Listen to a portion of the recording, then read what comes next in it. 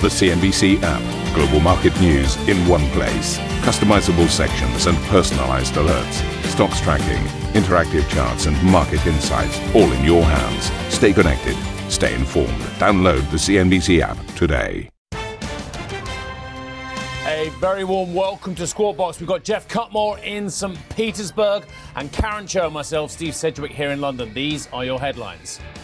Fiat Chrysler abandons its €33 billion offer for Renault, blaming French political conditions for thwarting the merger of equals, which would have created the world's third largest automaker. US stocks extend their rally on hopes for a Fed rate cut, but Asian shares trade cautiously after US and Mexican officials failed to reach a deal on tariffs. President Trump tells Ireland Brexit will work out just fine and says Dublin shares US concerns over Huawei while meeting with Prime Minister Leo Varadkar. He now heads to Normandy to join other world leaders in D-Day commemorations. Italian Deputy Prime Minister Matteo Salvini says his country doesn't need the EU's money after Brussels warns the Italian government that it could face disciplinary action if it continues breaching debt rules. And while President Trump may be in Europe, the Chinese President Xi Jinping is here in Russia talking about raising the relationship between these two countries to a higher level. He called President Putin his best and bosom friend, and the deals are already being signed. Huawei and MTS inking a deal to roll out 5G in Russia.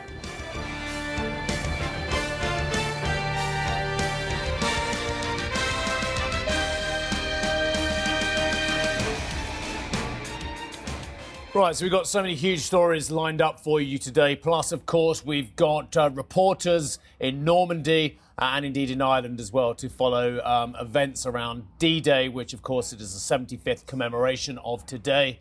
And indeed to follow Mr. Trump's visit to Europe. But let's go back to one of our main corporate stories. Fiat Chrysler has withdrawn its offer to merge with France's Renault. In a statement, Fiat blamed the, quote, political conditions in France for scuttling the €33 billion deal, which would have created the third largest car maker in the world. Fiat added that it remains convinced that the proposal was both, quote, compelling and transformational. The news comes after Renault's board failed to make a decision on the Fiat offer after meeting last night. I'm told it was a 6-hour meeting. Renault said the French government, which owns a 15% stake in the car maker, wanted to postpone a vote on the proposal. Reports say Paris wanted to delay the merger until Nissan guaranteed its long-held alliance with Renault would continue following the tie-up between the French and Italian companies. French officials were not immediately available for comment, whilst Nissan declined to comment on this as well. Meanwhile, shares in Nissan have dipped following Fiat's announcement. Right, are we going to move on to... Okay. Just wanted to pick up on some of the points that have been raised. I mean, we saw yesterday very early on Bruno Le Maire out on the wires being quoted about what he wanted out of this deal. In particular, didn't want any jobs to be lost from France. So that was a real line in the sand. There'll be a lot of jobs lost from France if they don't revolutionise their company, won't there? Well, that's the point. I mean, long term, you understand what the ramifications here. But he set the red lines as jobs in France. He also wanted some sort of operating headquarters in Paris and a dividend for shareholders on the French side. But all this seemed to be just too much of a stumbling block in the meeting, and eventually the French would not vote on the deal. No government will win votes by cutting jobs or allowing jobs to be lost, but governments will win votes if they create the conditionality. And this is where you and I, funnily enough, ahead of this, had a short crossing of swords yesterday. No, governments create the conditions for businesses to thrive. Should governments be in those private sector businesses? I have a big problem with the second part, but I do believe creating the conditionality for companies to thrive is absolutely key. And the fact of the matter is, and there is a brilliant read, and I shout out to other good news organisations where I see good reads as well. There's a long read by Peter Campbell, who is the motor industry correspondent over at the Financial Times, and he wrote a piece in March talking about the desperation that this sector has for some form of consolidation, how Mr. Marchioni said that this is how it has to be before, of course, he passed away, and was trying to pursue this for FCA. John Elkann picking up the baton there for consolidation because the costs are going through the roof for this industry. Raw material costs are high. The desperation for more capital because they are spending hundreds of billions of dollars in trying to find new models, having seen the ICE engine and the diesel particularly seeing a very swift demise in the eyes of consumers and indeed in regulators as well. A whole host of issues, but having governments and families thwarting consolidation is ruinous for the car industry. I'm not going to challenge you on the need for consolidation because I think that was pretty evident. You can see it in the share price reaction why investors were so thrilled that there might be a consolidation attempt. But if you think about some of those stumbling blocks, so many different partners in the room. Nissan had been a long-term partner of the alliance. So effectively, they were not on board. We're not happy to be voting in favour of this alliance. So what, you torch a relationship with the Japanese in the process of trying to consolidate. So that, I think, was a thorny issue for the French, maybe to show faith in a Japanese friendship. So one issue. The other issue is this reminds me of the Deutsche Bank, Commerzbank consolidation attempts. The market wants something to happen to get the sector out of a rut. But the hope now for the sector and consolidation more broadly, you'd have to say, does it fade with this deal not progressing, which might be a broader headwind for the auto sector? The other point I'll raise, and you've mentioned some of the fantastic articles, what's not really cropped up is the why. Why would the French government not be supportive of this deal, seemingly trying to push it forward? One reason that I may have, we have had a very interesting window now on the back of the European elections, about 9 months clear of any local elections, where Macron has to push through some very thorny reforms, one being on the unemployment insurance and the other being on the pension system. Issues that could cause a showdown with unions. Already one of the major trade unions is setting to the scene for a huge protest. And also on the employer side, because Macron may have to punish employers if they keep on persisting with short-term contracts.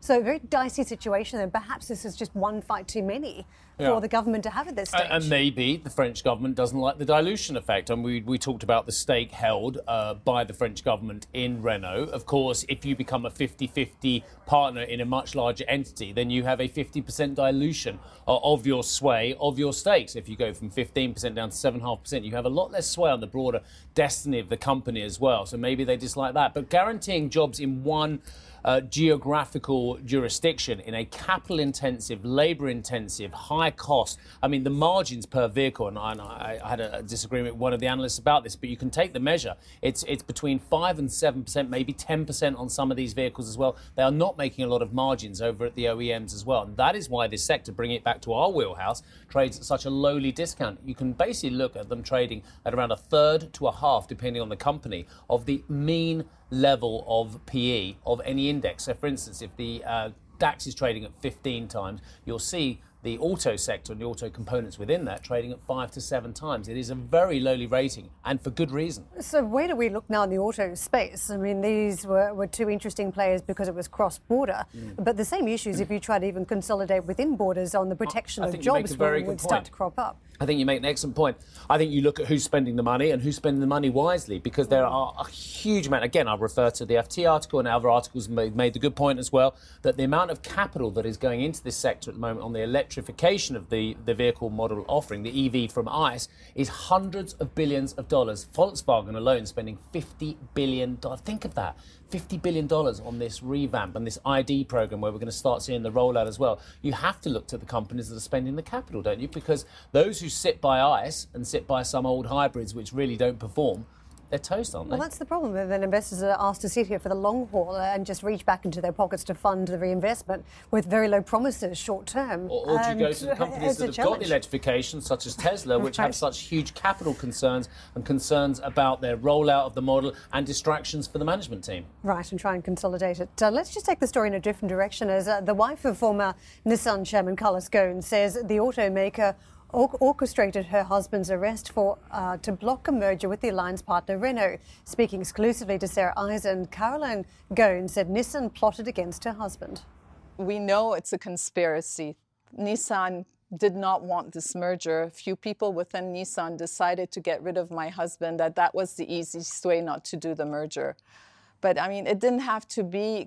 There was maybe a more civilized way of doing it. And now that you see the proposed Fiat-Renault merger, now, I mean, it's clear how Nissan doesn't want to be involved and they want nothing to do with it. I mean, I think with time we will see more clarity on this story, and people now realize that this was a conspiracy against my husband. A Nissan spokesperson rejected the claims, saying Ghosn's misconduct was, quote, the sole source of this chain of events.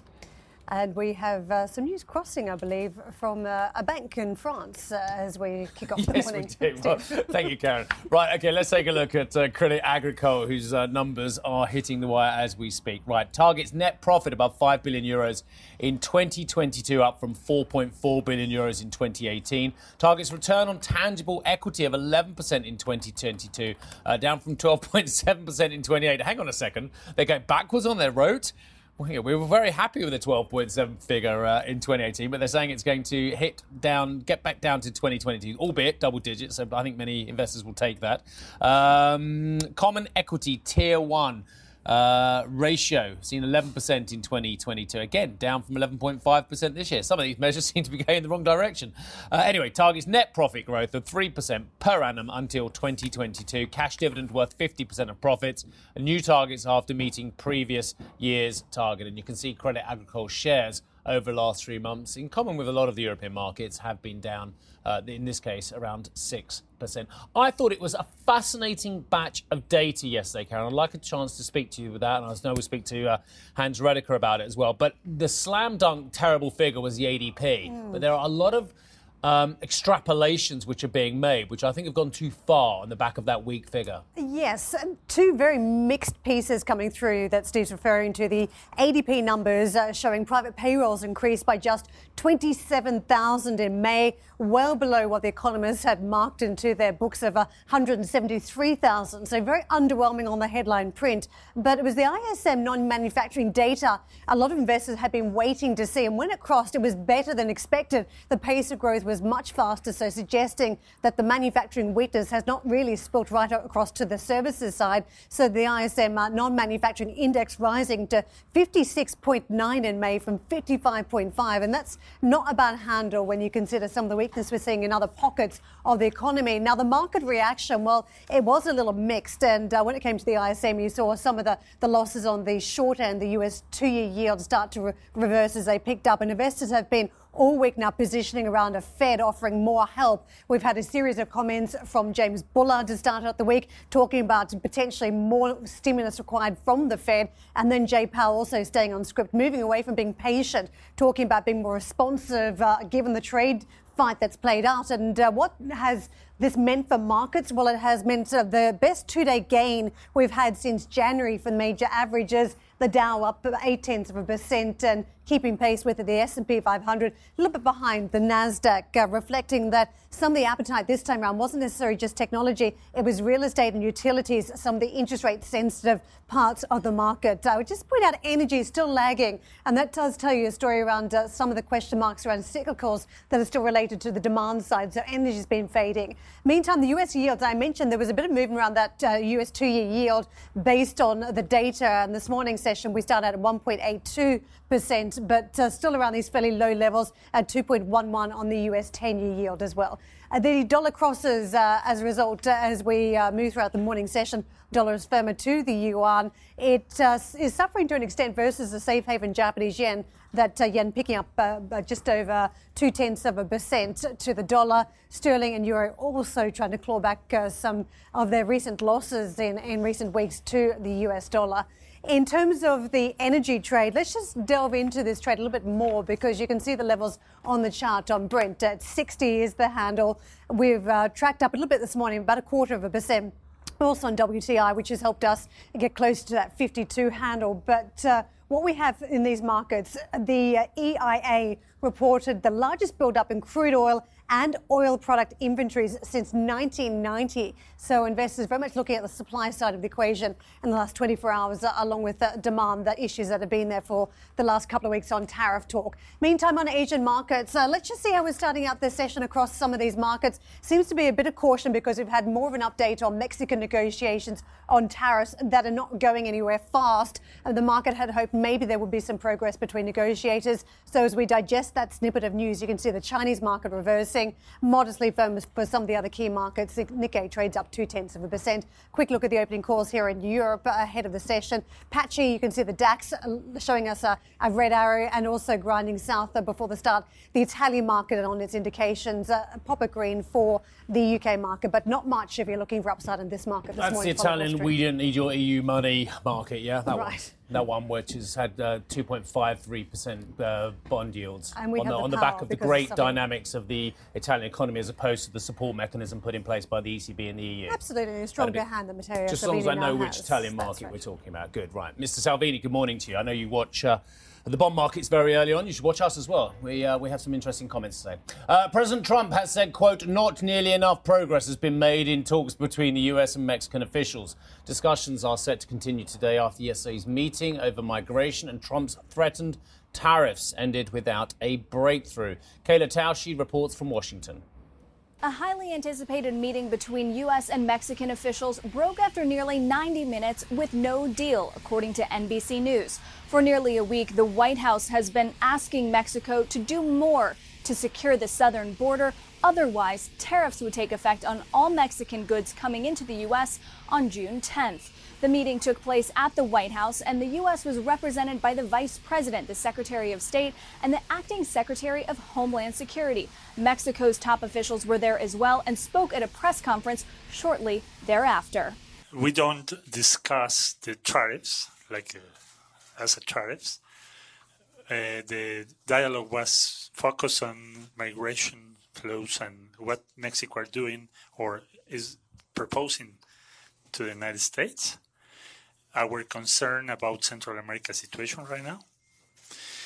And so it's difficult to evaluate what the position of the Vice President or the Secretary of State is about the tariffs because wasn't, in this occasion, the main issue. Expected that White House officials will brief President Trump on progress, if any, that was made during the meeting, and next steps will be figured out from there. Kayla Tausche, CNBC Business News, Washington. The Mexican peso slid as much as 1.3 against the dollar after ratings agencies delivered the country a double blow. Fitch cut Mexico's sovereign debt rating to BBB due to increased risks around trade tensions and heavily indebted state oil company Pemex. Meanwhile, Moody's downgraded its outlook on the country to negative, citing, quote, less predictable policy making. Meantime, Christine Lagarde says she doesn't see a global recession brought on by a widening trade war. But in an interview with Reuters, the IMF managing director warned that an escalation in tariffs between the US and China would hurt already fragile growth in 2020.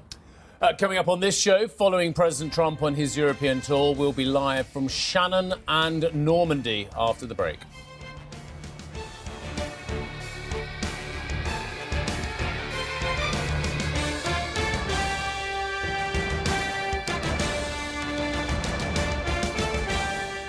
President Trump and the Irish Taoiseach Leo Varadkar say they share similar worries over security threats posed by Chinese tech giant Huawei. Willem, this is actually really interesting because one thing that previous administrations, and of course I'm sure the current Taoiseach pride themselves on, is their ability to attract international technology companies, especially US technology companies, and create hubs from Cork all the way up to Dublin. So the Irish have got a real stake in this game, haven't they? Good morning to you. Yeah, they've got a huge stake and they've got huge US investment here. But in terms of Huawei, the company's been at pains to point out earlier this year, they've spent tens of millions of euros on R&D here in the Irish Republic. And at least two of Ireland's major mobile phone providers actually are looking to use Huawei technology as they prepare to roll out 5G connectivity in parts of the country later this year. That is not something that's going to go away. And yet President Trump, of course, and his administration have been pushing allies around the world to reconsider their use of Huawei technology. The UK has already reduced it down to what's called non-core infrastructure. President Trump talked about that earlier this week in London. He was asked here yesterday at Shannon Airport when he arrived to meet Mr. Varadkar whether he was concerned that the Irish were not concerned. We deal very closely, as you know, with your intelligence and your security, and we're working on that together. And I know you're concerned like we're concerned. We're all concerned about it. So we'll have it. Right. That's something that the Irish government is concerned about as well. And we've been offered some further briefings, information from the US side, just to give us a security briefing on that. And we'll do our own security analysis first and then at a European level. But it is something that we're also concerned about. We're working on that together, very much with not only Europe, but with Ireland. Another topic that came up in their conversation was, of course, Brexit. the president was very, very keen to point out that as far as he was concerned, that the wall, the border between the two countries was not going to be a concern. He thought it would all work out, quote, fine, and that Brexit potentially would be, quote, very, very good for Ireland. Of course, the OECD has pointed out that a disorderly Brexit could prompt a recession here. The Irish Finance Minister, Pascal Donohoe, telling us yesterday that he was very concerned it was a key challenge to the Irish economy. And one other final topic that came up, of course, guess what? It was all about trade and the relationship between the two countries. And if you look at the numbers, you mentioned earlier, Steve, the investment level when it comes to US firms here. If you look at the numbers between the two countries, the Irish have a huge, huge trading relationship with the US in terms of their deficit focused on services. That's something they've been keen to point out to the US administration, given there is a surplus when it comes to goods. That could be one of the reasons the US Treasury has put them on an economic watch list, and that no doubt is a concern to the likes of Mr. Varadkar. It certainly seemed to be a concern to Mr. Donohoe, the Irish Finance Minister, when we spoke to him yesterday. Willem, thank you very much for the coverage there. Meantime, President Trump will be on his way to Normandy for the second day of commemorations marking the 75th D-Day anniversary. There he'll be joined by French President Emmanuel Macron and British Prime Minister Theresa May. Trump marked yesterday's ceremony in Portsmouth by reading a prayer that President Franklin Roosevelt recited when he addressed to the US for the first time following the Normandy invasion. Almighty God, our sons, pride of our nation, this day have set upon a mighty endeavor, a struggle to preserve our republic, our religion, and our civilization, and to set free a suffering humanity. Well, Hadley joins us from Normandy with more. Hadley, set the scene for us on the commemorations today.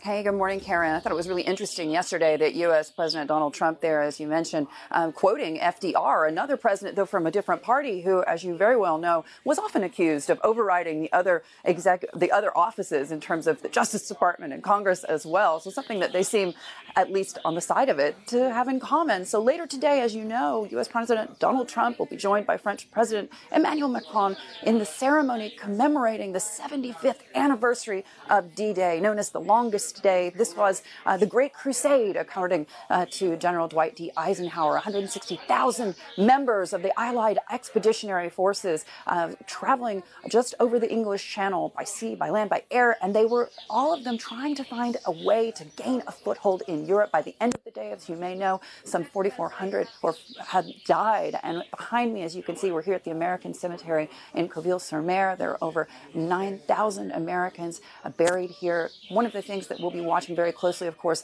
is that politics surrounding the leadership that we'll be seeing here on the ground, whether it be Mr. Macron, Mr. Trump as well, Angela Merkel, what those politics are really going to mean as the day goes forward. Because as we know, the presidents of France and the United States are going to be having a meeting on the sidelines of this commemoration. You'll remember quite famously last year, President Trump was flogged by many in the media, not just in the Western press, but globally, when he decided not to attend the full services for the anniversary of D-Day last year. So a lot of eyes will be focused on the president and on his carriage and dignity at such an important event, because as you probably know, this is the 75th anniversary of these D-Day landings, and many of the folks who were involved in the invasion of France and they were involved in the end of World War II are no longer with us. So the remaining folks that are here are going to be getting a lot of attention. We've already seen them, flying out of planes and giving a lot of interviews, as you've probably seen. So there is a lot of momentum surrounding this commemoration. Some 30,000 people are expected to be here over the course of the next several days to commemorate this event. But certainly all eyes will be in the next couple of hours on U.S. President Donald Trump, guys. Brilliant, Hadley. Thank you very much indeed. And I just say one of the most awe-inspiring places I've ever been was the place where you are now, the US Cemetery in Omaha Beach, is quite extraordinary. And if nobody, and you mentioned The Longest Day, if you haven't read The Longest Day, viewers, it is the most inspiring book. It's the only book I've ever read in one session. Right. Yeah, Page 10. Cornelius Ryan. Yeah, it just it's a very personal set of stories about the whole process of D-Day, but it is a brilliant story. And I think the book was very well turned into screen as well. I mean, as I say, anyone who's seen the Robert Mitchum impression or portrayal of Colonel Norman Cotter, I mean, it's, again, awe-inspiring. It's funny how you talk over the history and everything that's been written down in books and then depicted back in pictures and put on the big screen. The whole point is to look back to history so you don't make the same mistakes in future. Yeah. And what you have are very key countries all gathered together today. And I wonder whether there is more accord down the track because of these commemorations that triggers some sort of reaching out across to world leaders sure. to connect on the big issues of the day. Yeah, it's not for me to lecture anyone, but if you think your life is tough, just go one day, stand on Omaha Beach and look up at that bluff and just how those lads got off the beach. Unbelievable. Thank you for listening to Squawk Box Europe Express. For more market-moving news, you can head to cnbc.com. Or join us again on the show with Jeff Cutmore, Steve Sedgwick and Karen Cho, weekdays on CNBC.